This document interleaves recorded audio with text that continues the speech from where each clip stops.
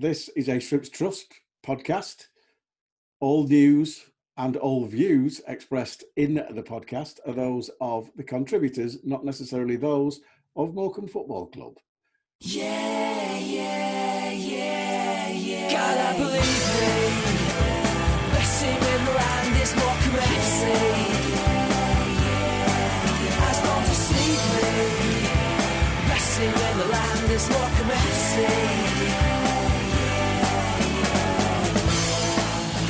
Well, Happy New Year, and thank you for joining us once again on ShrimpNet, the podcast of the Shrimps Trust.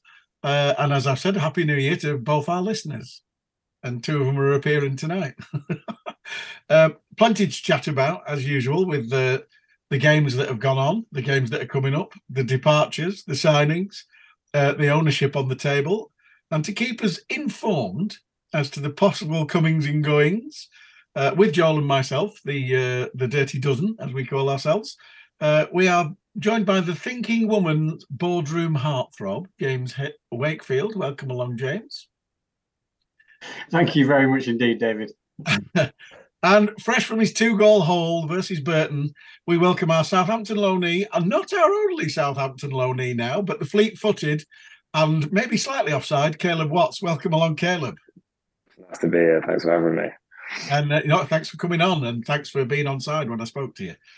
So, where do we start? Usual format. We'll start with the Boxing Day game at Port Vale, which was, I'll say it as I see it, I thought we were two pretty poor sides beset by a poor pitch, and one goal settled it, and the less said, the better, Joel. Yeah, I can't. It's not one that's going to.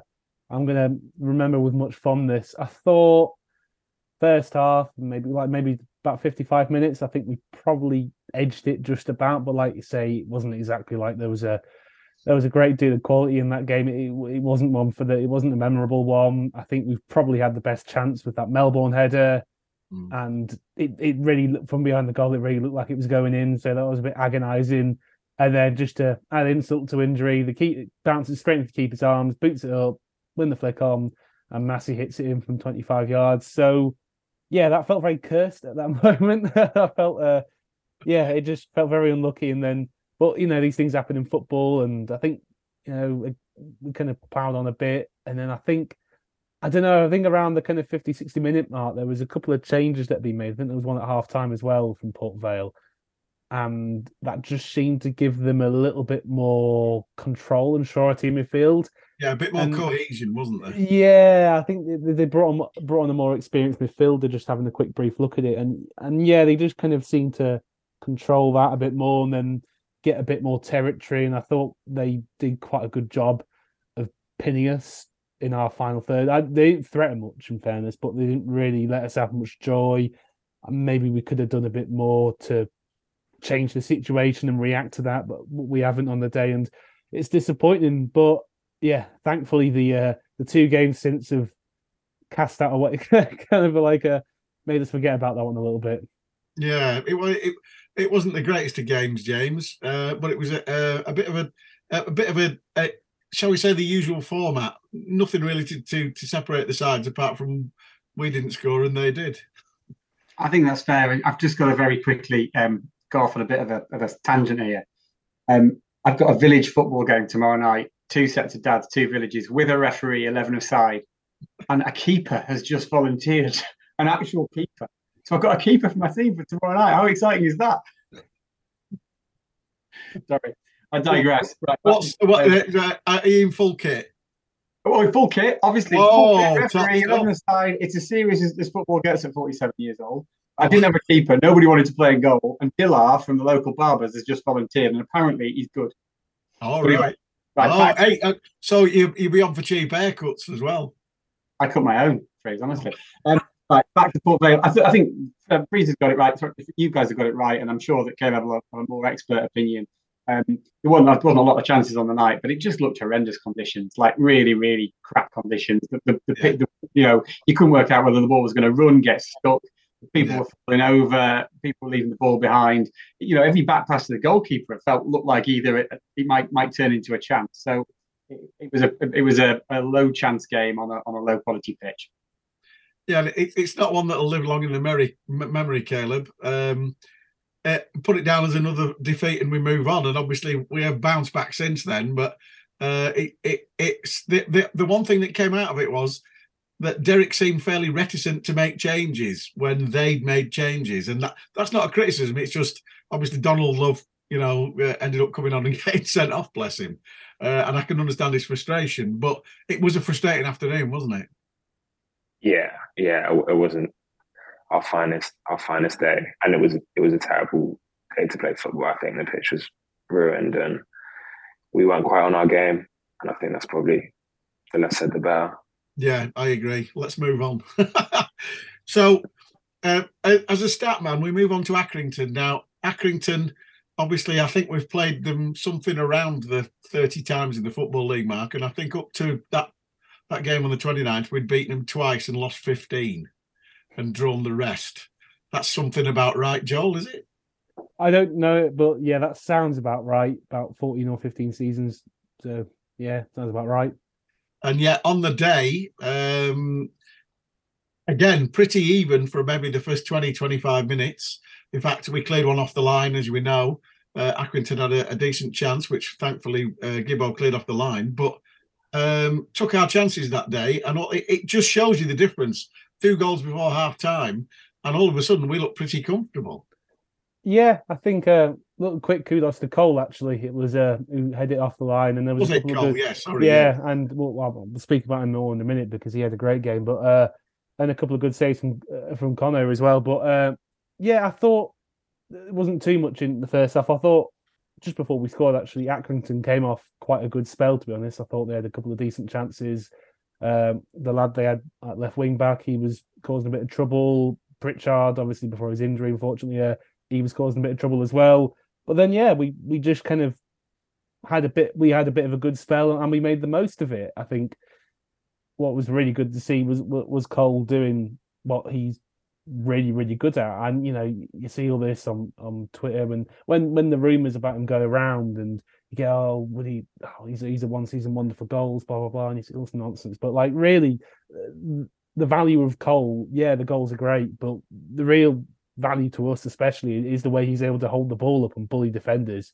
And he did that for both of the goals. The first one, obviously, directly assisting it, and then it's an unbelievable hit by Shaw for that one. Really, really good footwork as well. And then playing the switch ball for Cooney, and he's just kind of gone on the rampage, controlling it with his head, which I thoroughly enjoyed. And then it's quite a nice little run from Phillips, actually, just watching it back, which opens the space up for Shaw, dragging the marker away, dragging the marker away. And then, yeah, it finished it off nicely. And then, like you say, we've not found that second goal yet at all, I think, this season. Well, to go 2-0 up.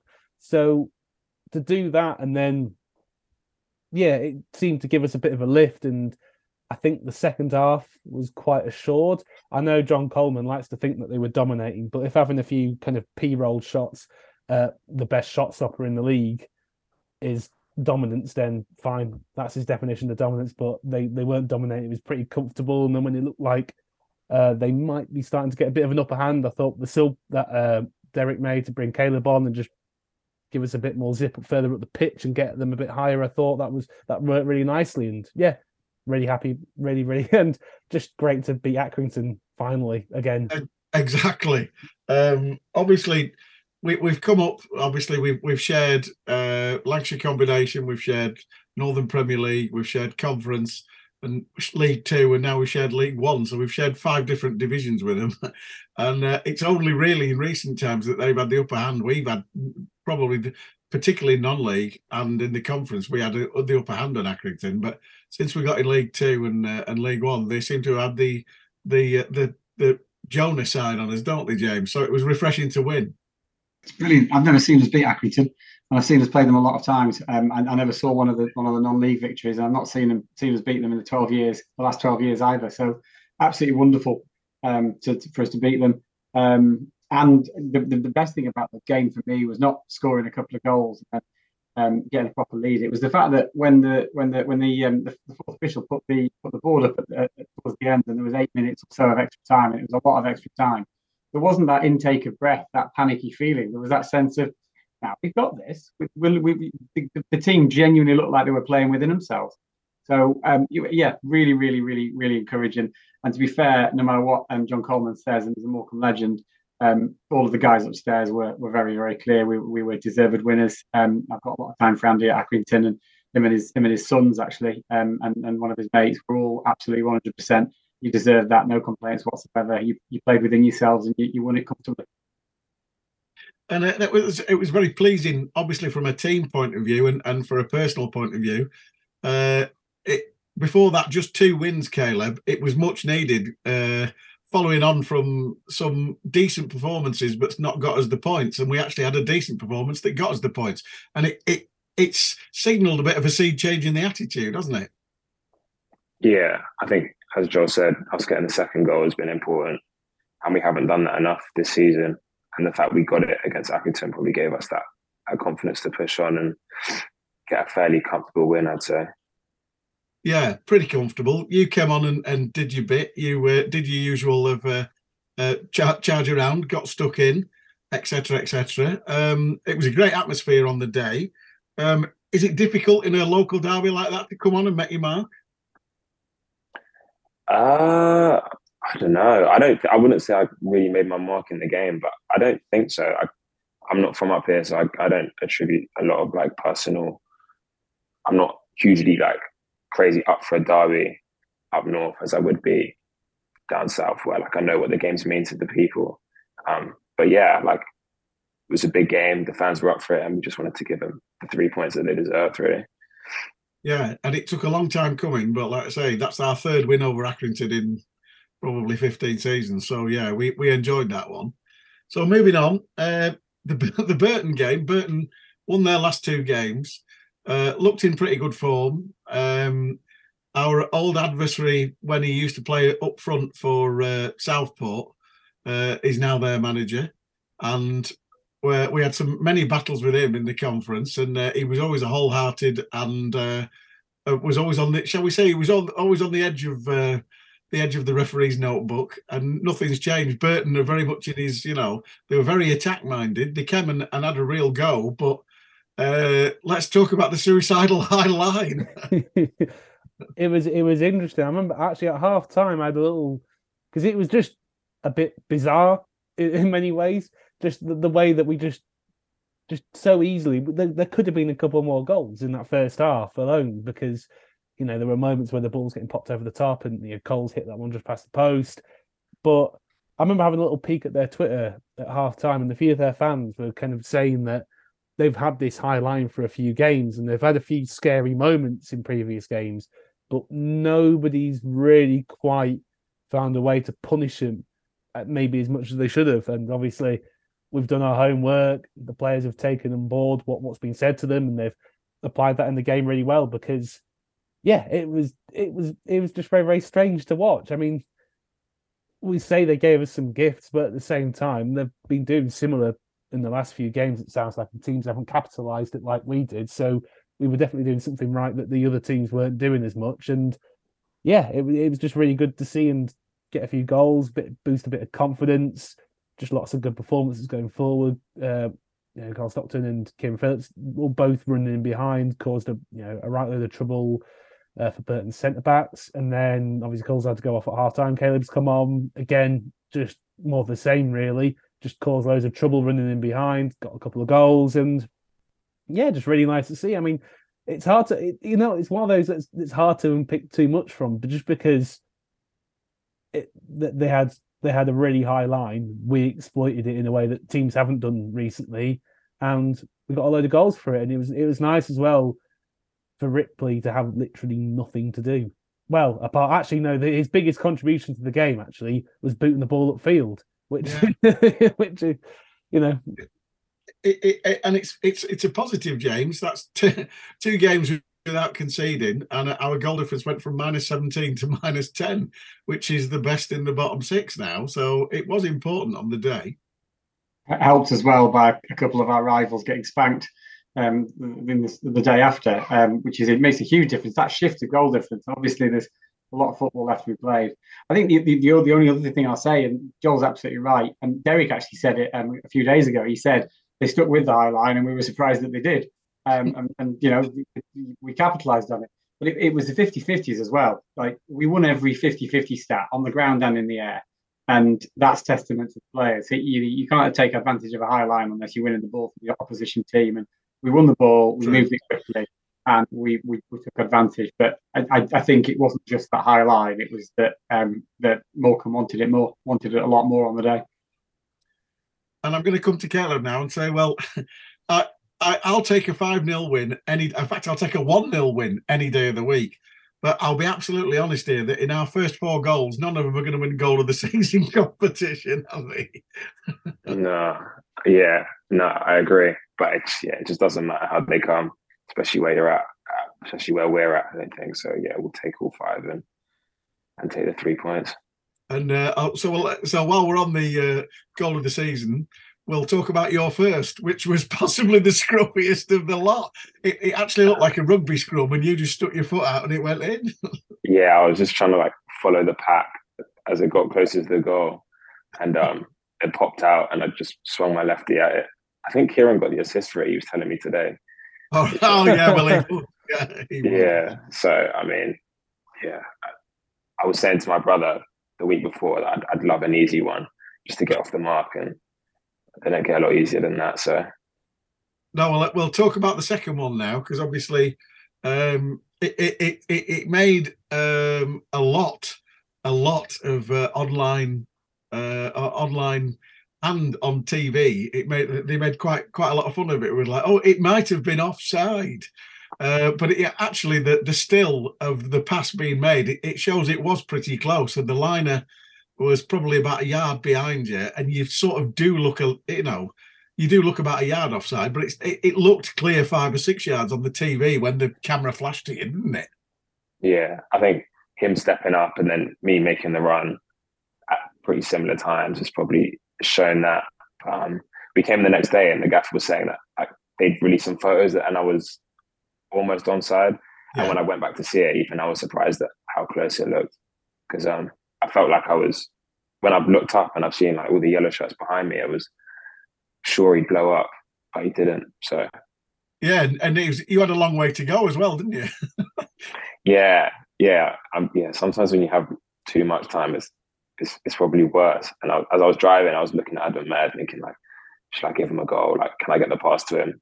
But I thought, if I mess this up, then it looks worse to me, the keeper saving it. So I thought I'd go for goal. But it looks, and like I say, I was behind you. I was in the home end, and it looked from where we were like he'd sort of invited you to go near post, and you just went, "Oh, thanks very much," and slipped it past him. Yeah. I had one before where he did a similar thing, and I still tried to go far post, and he saved it. So I thought, yeah, I'll go near stick this time. Yeah, I was going to come to that actually, because obviously there was numerous chances during the day, like you say. Like Joel alluded to, Cole had one where he chipped it over the keeper, and there was a couple of people who had a couple of sort of decent chances from set pieces, etc. And then you came on at half time, and I think did you have 4 shots in the end? I think you did, didn't you? 5. Yeah. So and bizarrely, probably the hardest one of the lot was the one that he scored as the 5th goal. Yeah. Yeah, I really should have put away the last one for the hat trick, and the other 2. To be fair, it was funny. I've been waiting for chances all season, and they all come. That's 45 minutes like that. Yeah, it's strange, isn't it? Because and I'll go back to what Joel said against the Port Vale game when Max Melbourne's header hit the post and came back into the keeper's arm. And I think, that was just a little bit of luck that went against us. But then again, I look against Burton, I think, God, we've had about a season's worth in one game there. Because it's just the way it went. Everything seemed to fall for us, particularly like you said, your first goal, just sort of like a complete melee in the box, a right mess, and all of a sudden it just pops out, and there you are, and you'll not get an easier one. No, I won't. You said it all, genuinely. What I quite enjoyed was after the first one, watching the 3 players who were closest to the ball have an actual discussion while celebrating about who had scored it. And there was this chat. You could see Kieran going, "No, it was me," and the others going, "Really, was it?" And it was a little chat. And it's funny because they were claiming offside there, and he wasn't offside because there was a guy next to the keeper, and he was stood this side of him. But was it Jensen's shot? that deflected onto him? I think it was Caleb actually might be able to say from the dressing room, but it looked like the keeper had saved the shot onto Kieran's chin. I genuinely couldn't tell you. On the bench, we were having a similar discussion because we all thought Jensen had scored. Yeah. And we're pretty used to seeing that. So, well, my missus actually said at the time that she's never seen a ball go over the line so slowly with everybody watching it, and you could see it going. But hey, it'll count. So, that's given everybody a lift. Surely the dressing room now must be thinking, well, actually, we can crack on. We've got a chance. We've got Cheltenham at home on Saturday, and looking at the way we've played in the last two games, Cheltenham not in the greatest of form. We weren't in the greatest of form. Surely that puts us in a situation now where the pressure is now slightly off because we've actually got 2 wins. I think the pressure is always on to win games. I think, but I know what you're saying. I see where you're coming from. But at home, we've been quite good this season. So I think, form or not, we back ourselves to get a result against Cheltenham. We're obviously going in with more confidence now. But I feel like in the dressing room we've got a good squad and we all want to get 3 points whenever we can. So we won't ease up or feel as if the pressure's off us now. I mean, obviously we are still in the bottom 4, but it did feel like the Accrington and the Burton games were must win to keep us in contention. Whereas all of a sudden, the way other results have gone for us, we are now back in the pack. And that's got to be a good thing, Joel, hasn't it? Yeah, I think, I mean, you don't want to be too dramatic about these things going into January, but I think if we'd lost those 2 games, it's Burton and Accrington, and results had gone not an entirely unlikely way, we could have been 10 plus points away from safety. And obviously there's a long way to go, but if you're 10 plus points away from safety around January, then that's really hard to make up. And that really is pressure on. It's possible, obviously, but it would have been very, very difficult. So to kind of be facing up to that possibility and then perform, and then for the players to perform in the way that they have done and get the 2 wins, it's such a relief. It's such a confidence boost, and we've gone from looking like we were on the verge of getting cut adrift. I've been, because we've won a couple of games. I've collected my toys, I've put them back in the pram. I've started listening to the Not the Top 20 and D3D4 podcasts again because I can bear to listen to them now. But but they were saying, a couple of weeks ago, I was thinking, Morecambe and Forest Green, I think they're off now. But a couple of wins. We say results going in our favour, but I don't think it's that much of a surprise that Cambridge and Accrington lost to Sheffield Wednesday and Derby away as well, both at their, at Pride Park and Hillsborough. So, you just look at the table now and it's on, isn't it? There's 1 point away from safety. We've got the best goal difference.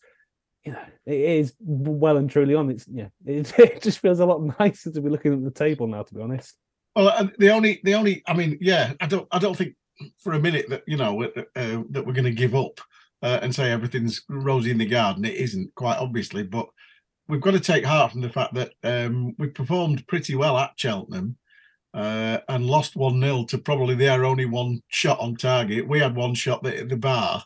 Again, it was not dissimilar to the Port Vale game, really, where we were slightly better in the first half, and then second half, we were chasing it a bit and Kieran at the bar in the last minute and blah, blah. It just didn't quite go for us. But their scoring record's even worse than ours. So, I'll be honest, I thought the Cheltenham away game, I thought it was probably the worst performance of the season. We didn't create it wasn't anything. great. And I think Cheltenham did to us what we like to do to teams. They sat back, they defended really well, and then they hit us in the break several times. And I think they could have had a second in the second half. I think we had a good bit of play in the first half, but we just didn't create enough genuine chances. No. And it was interesting to see actually Derek come out and be very, upfront about how poor he thought the performance was. And I think as we see the way like Derek kind of assesses games, I think it tends to be more, chances and having good moments in and around the penalty area. And we just didn't have any of those moments against Cheltenham. But,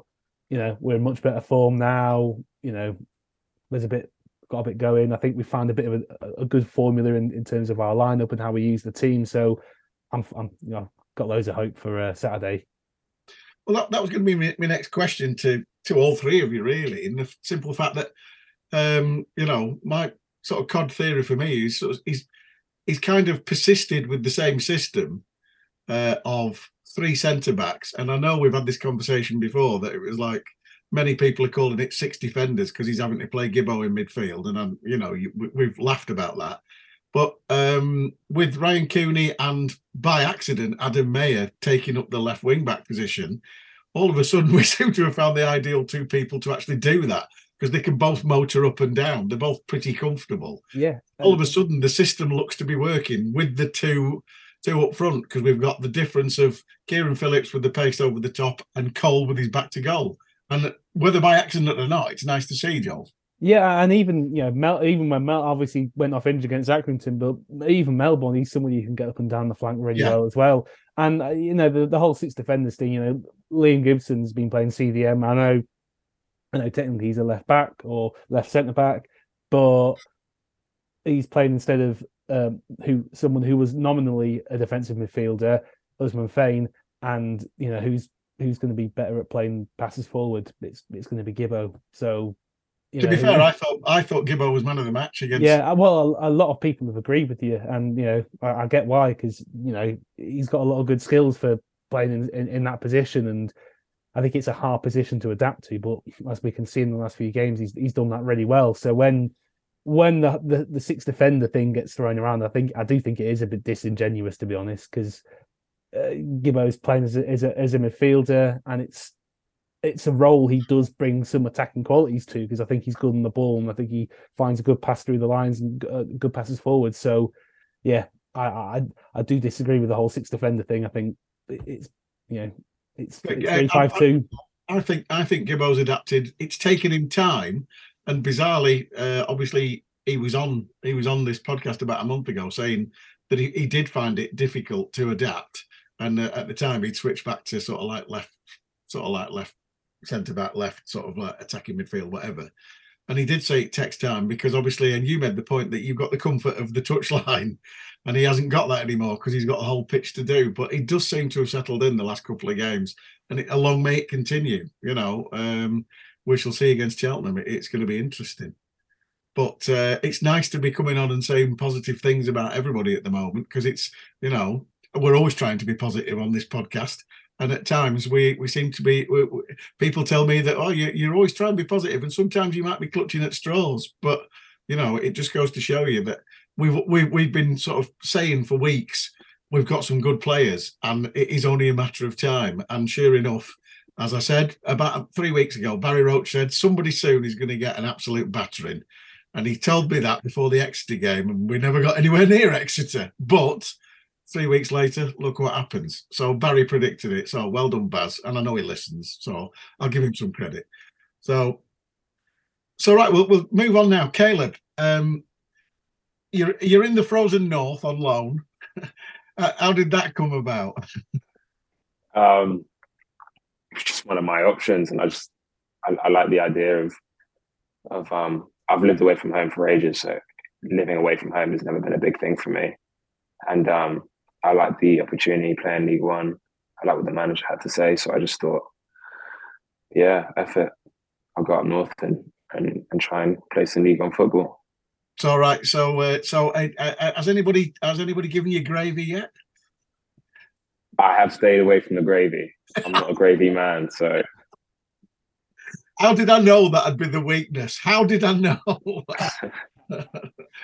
So obviously you're at Southampton, and they're obviously a Premier League club. You started off at QPR. I believe is it your dad who's Australian, and you obviously you went to Tokyo with the Australian Olympic team. Is that right? Yeah, that's correct. Yeah, how was that? That sounds like an amazing experience. Yeah, it was. It was very cool. I don't mean to sound ungrateful, but the fact that COVID kind of was rampant at the time made traveling there and moving around pretty difficult. So maybe we didn't get the full Olympic experience, but like beating Argentina in the first game, playing against Spain, against players like Pedri and stuff. But yeah, unforgettable moments. And I'm grateful I got picked to go on a trip. So presumably you had the choice of England or Australia, and obviously Australia came calling. It was an easy call to make. Yeah. I when I was younger, I went out to Australia a lot to see my grandparents and on various holidays, and I've always felt like a great affinity to the country.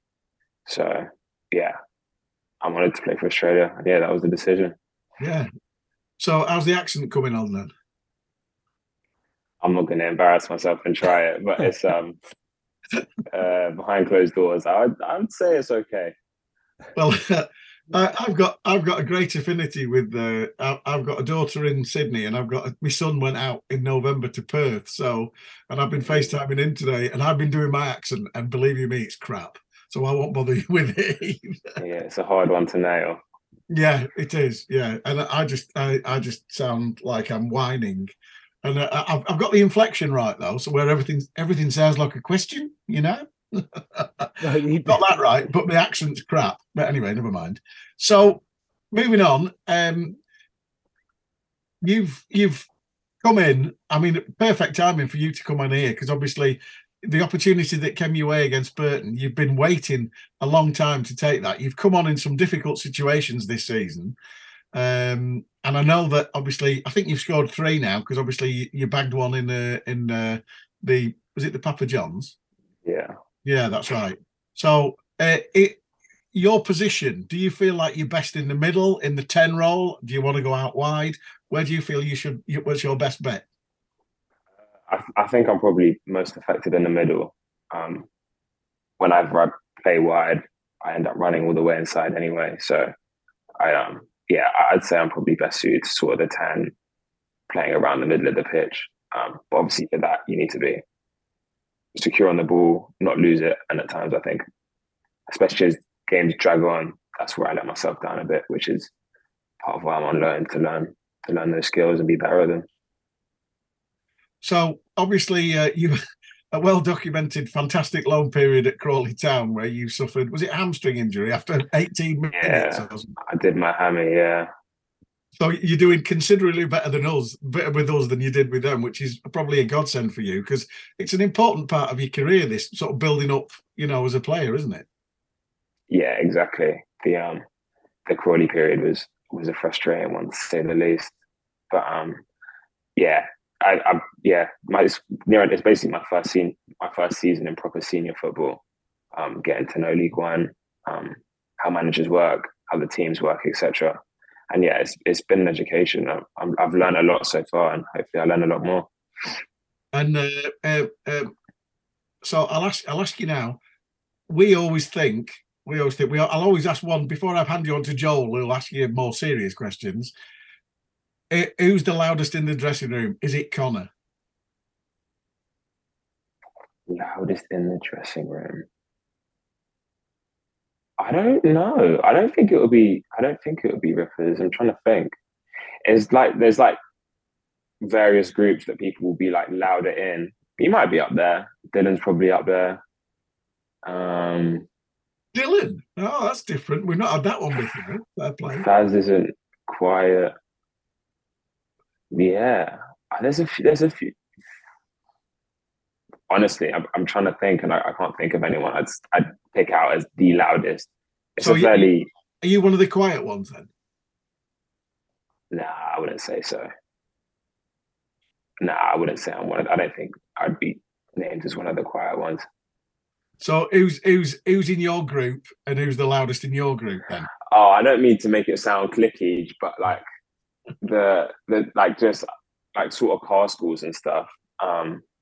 And I drive in with Jake and Jensen, and I'd say I'd probably be the loud one in that. Well, fair enough. I can cope with that. I'll hand you over to my esteemed colleague Joel, who asks far more in-depth questions than I ever do. No, far more boring questions, I think some people might say. But obviously, you had your loan at Crawley, but I think it was before that actually as well. You had, or was it after? Can't remember. But you've had some minutes in the Premier League. So what was that like coming on the pitch there? Yeah, it was pretty crazy. It was before my Crawley spell. the season before, like around probably like a similar time actually, like January, and there was a few injuries in the squad, and I'd made my debut in the FA Cup, and then had done okay, and got on in 3 games after that.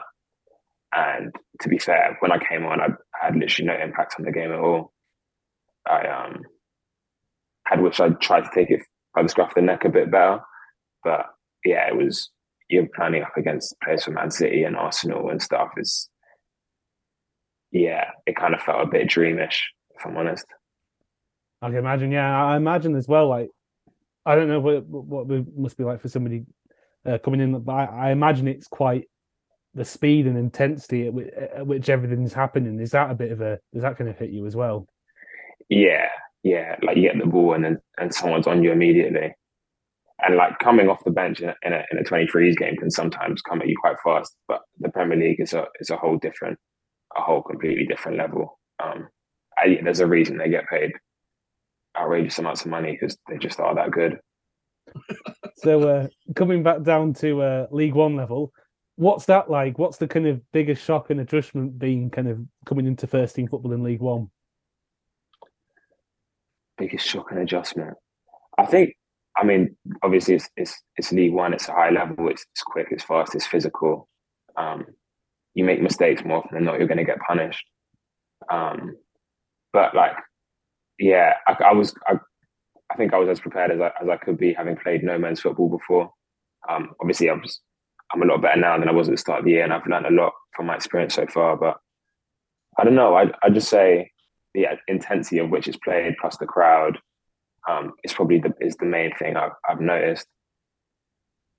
So in terms of the stuff you've learned since the start of the season, then kind of on both on and off the pitch, what are the kind of main things that you've learned?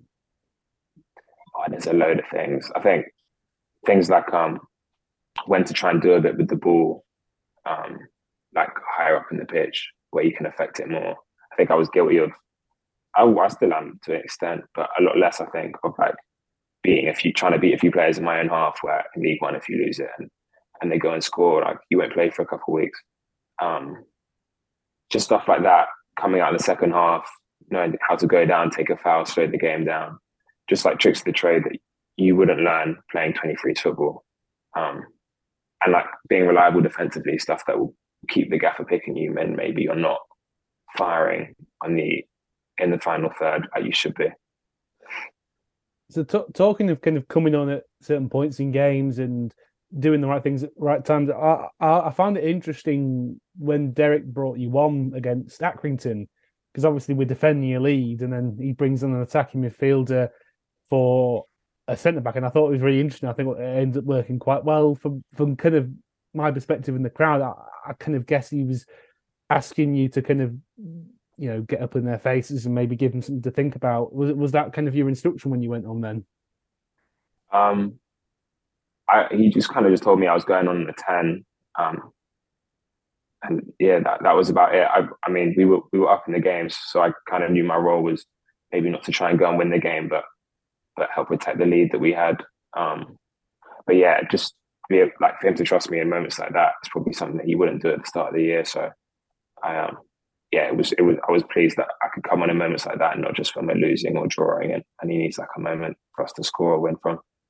I have to say around me in the Barty card, there were quite a few of the older people saying, he's lost his mind. He's lost his mind. He's taken the centre half on, but Caleb on.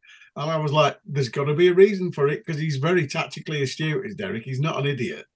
And it did work. But like I say, some of the guys around me were like, he's on drugs. What's he doing? You know, and it was like, yeah, it's fair enough, because he's not known for a sort of that was seen as quite an extravagant gesture, wasn't it, Joel?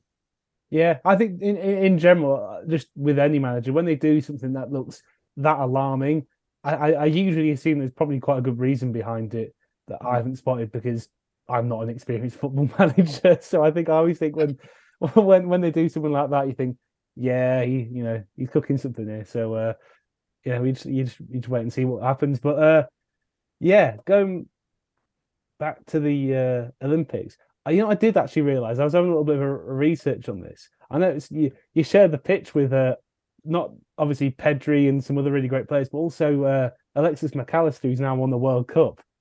Hmm. Yeah, And you beat him. Yeah, you beat him 2-0. yeah. They were down to 10 men, and yeah, it was a great win. I was buzzing after that. Well, this- you just need to tell Jensen that, because when he goes back to Brighton, he can remind him. Yeah. So actually, talking of the international camps, so obviously you said the Tokyo one was when you're in for the Olympics. Obviously, that's going to be hampered a bit by COVID. But in general, what is it like going away on those international camps? Yeah, enjoyable. You get to represent your country. I've always loved singing the national anthem before games. That kind of makes the hair stand up on the back of your neck. But yeah, it's great. You get to play against different players from different countries, and you see like how different countries maybe produce different types of players. When you play against the Mexico, it's going to be a sort of like gritty sort of game. And I find that interesting, playing against teams like that and seeing things like that. Actually, you just reminded me of something I heard in the pot. I can't remember. I think it might be in the Tifo podcast, but they were saying about how there was a bunch of journalists playing in. I think it was at a World Cup, and a bunch of journalists from different countries joined up in little 6-a-side, 7-a-side teams and played against each other. And they said you could actually see that, like you said, the tactical identities and the kind of playing identities of each country even kind of pervades to journalists who obviously played a bit when they were a kid, but obviously aren't proper footballers. So yeah, that's quite interesting to hear that. So it's actually coming to League One. Then is that something you kind of learn when you're playing in League One now? Do you start to kind of pick out the different identities and styles of play that different teams in this division are kind of deploying? Yeah, I mean, we go through it as a team in a sort of debrief form before the games about who their danger men are, etc., etc. So yeah, to an extent, against like the Ipswiches and stuff, you're going to be running a lot, chasing the ball. So yeah, I would say so. I think towards us, there's probably less like specific styles of play, and it's a bit more random, like where we are on the table, apart from maybe like from a screen a little bit. But like obviously near the top end, you get a lot of teams that are heavy on the passing, and I have noticed that. And then you've got Wickham. Yeah. Good fun. Yeah, no, it was very interesting. Cheers, Kelly. Back to you, Freeze. So we now move on to the arrivals and departures, which makes it sound like an airport, doesn't it, really? But as we suspected, Usman Fain, or Fane, whichever you want to call him, has departed for Pastors New, signing for Penang in the Malaysian League, which was obviously just been announced today. Good luck to him. He came in and did a job for us at the end of last season, didn't he, Joel? And for that, we've got to be grateful. Yeah, my favourite agent of chaos. I enjoy it. I like watching this one play. But, I think, he kind of helped kind of hit upon, I think, a similar formula for when we got promoted, to be honest, having a sitter mop and do all that horrible dirty work, and then let Wilding and Phillips, let them, do my stuff in the final third. So yeah, it worked out quite nicely. And obviously this season, not quite found that same formula, but as a manager and in football, these things happen. You move players on and make room for others. But yeah, I think he's definitely contributed. He was a big part of us staying up last season. So yeah, best of luck to him over and back in Malaysia. Loved a tackle. And there were times when he even his legs didn't know what he was thinking by the look of it, but he was always great to watch, and he never got less than 100%. So you can't fault him for that, can you, James? No, you can't. And I'll remember him for the tackles and for the fact that in his first interview he actually described himself as a destroyer. But also for that lovely Messi-like mazy run on the left against Oxford, which absolutely wonderful. And you've got to remember the best of a player as well.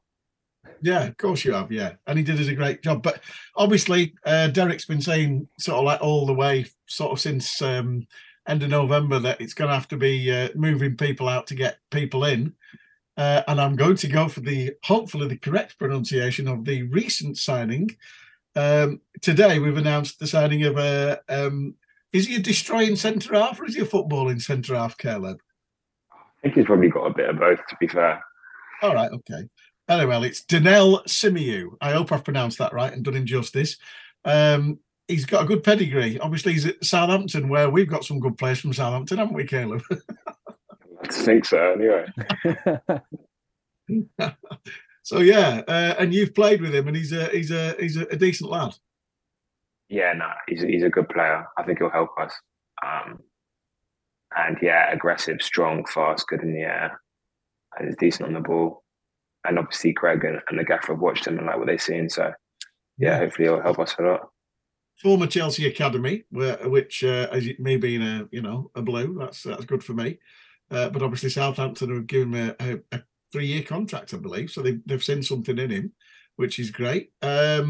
Interesting from the point of view, does that, obviously we've lost a defensive midfielder because he thinks Gibbo can do the job.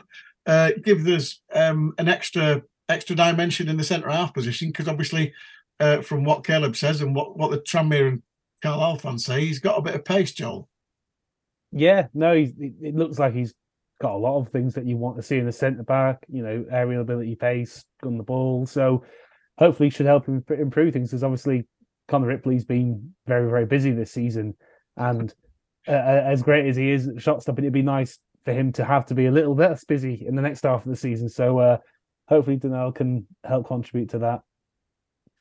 And looking at that, James, some good news, because obviously, yes, it's a shame that I'm really good that Usman's found himself a club.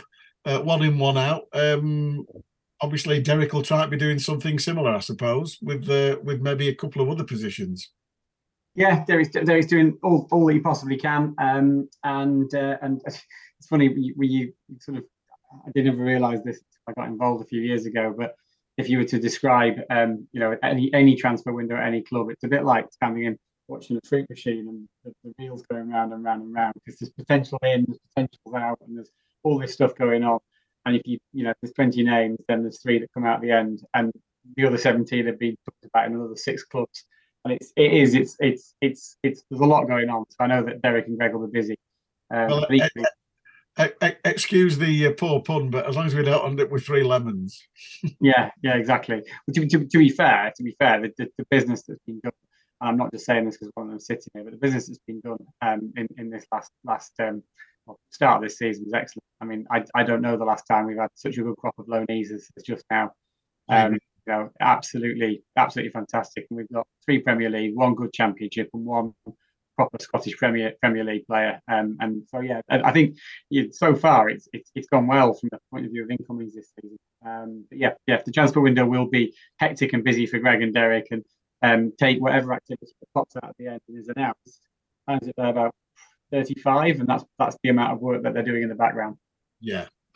So obviously, watch this space, and we'll see what happens. But from that point of view, we're moving on, and obviously, it would be remiss of me not to mention what's happened in the last 24 hours with the Daily Mail report and pictures of the potential owner. I know this is a difficult situation for you. So obviously, you've got to toe the party line. What can you tell us, James? My daughter's just calling me. I'm just going to go and check it. No, seriously, I can't say anything.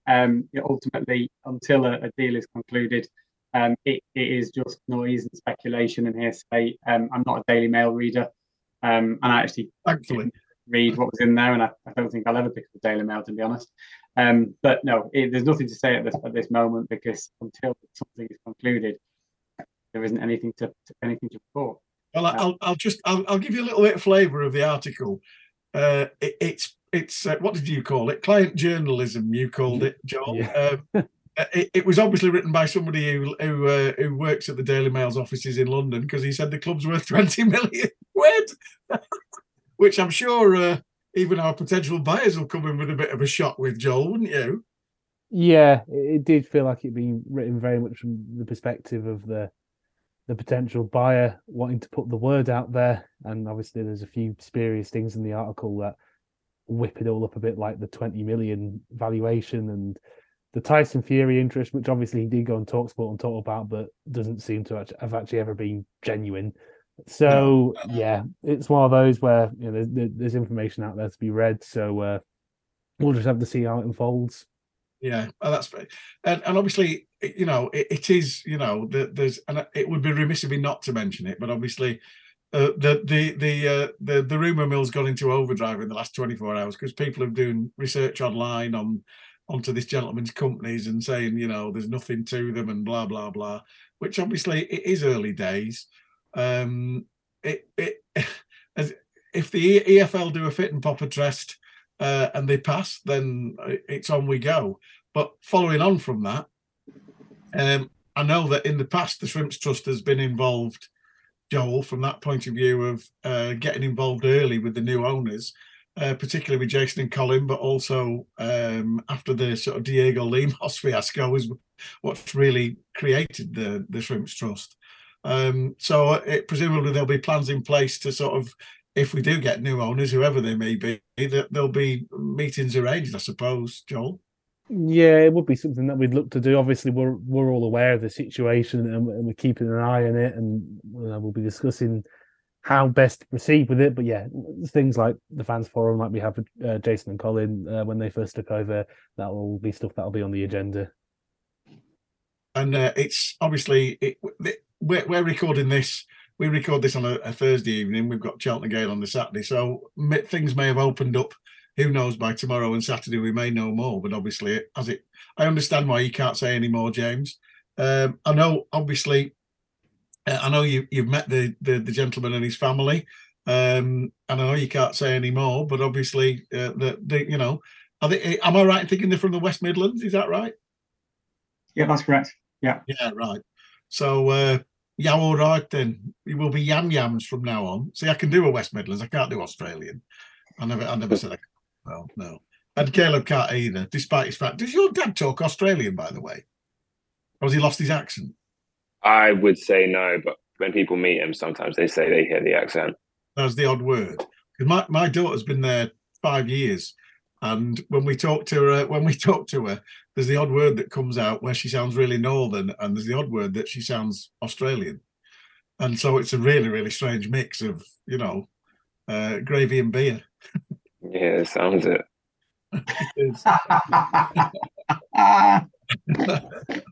Yeah, it is. I had to get the gravy thinking again because how did I know that'd be that's your kryptonite is gravy, isn't it, Caleb? Yeah, I guess so. That and potatoes. Potatoes. All right. Yeah, I don't eat them. Do you not? Is it the starch that upsets you, or just not? There was a thing when I was younger where I grew up because of them and just haven't been able to look at them since. I'm the same with Aftershock. Sorry? I'm the same with Aftershock. Yeah, I'm going to say mine with Pernod. Mine's cider, to be fair. You see, you as a professional sportsman, yours is potatoes, ours is all alcohol. That's the issue. That's where we're different, Right. Thank you for listening. Thank you, Caleb, for coming on. It's been an absolute pleasure. Good luck for the rest of the season. Just my final question.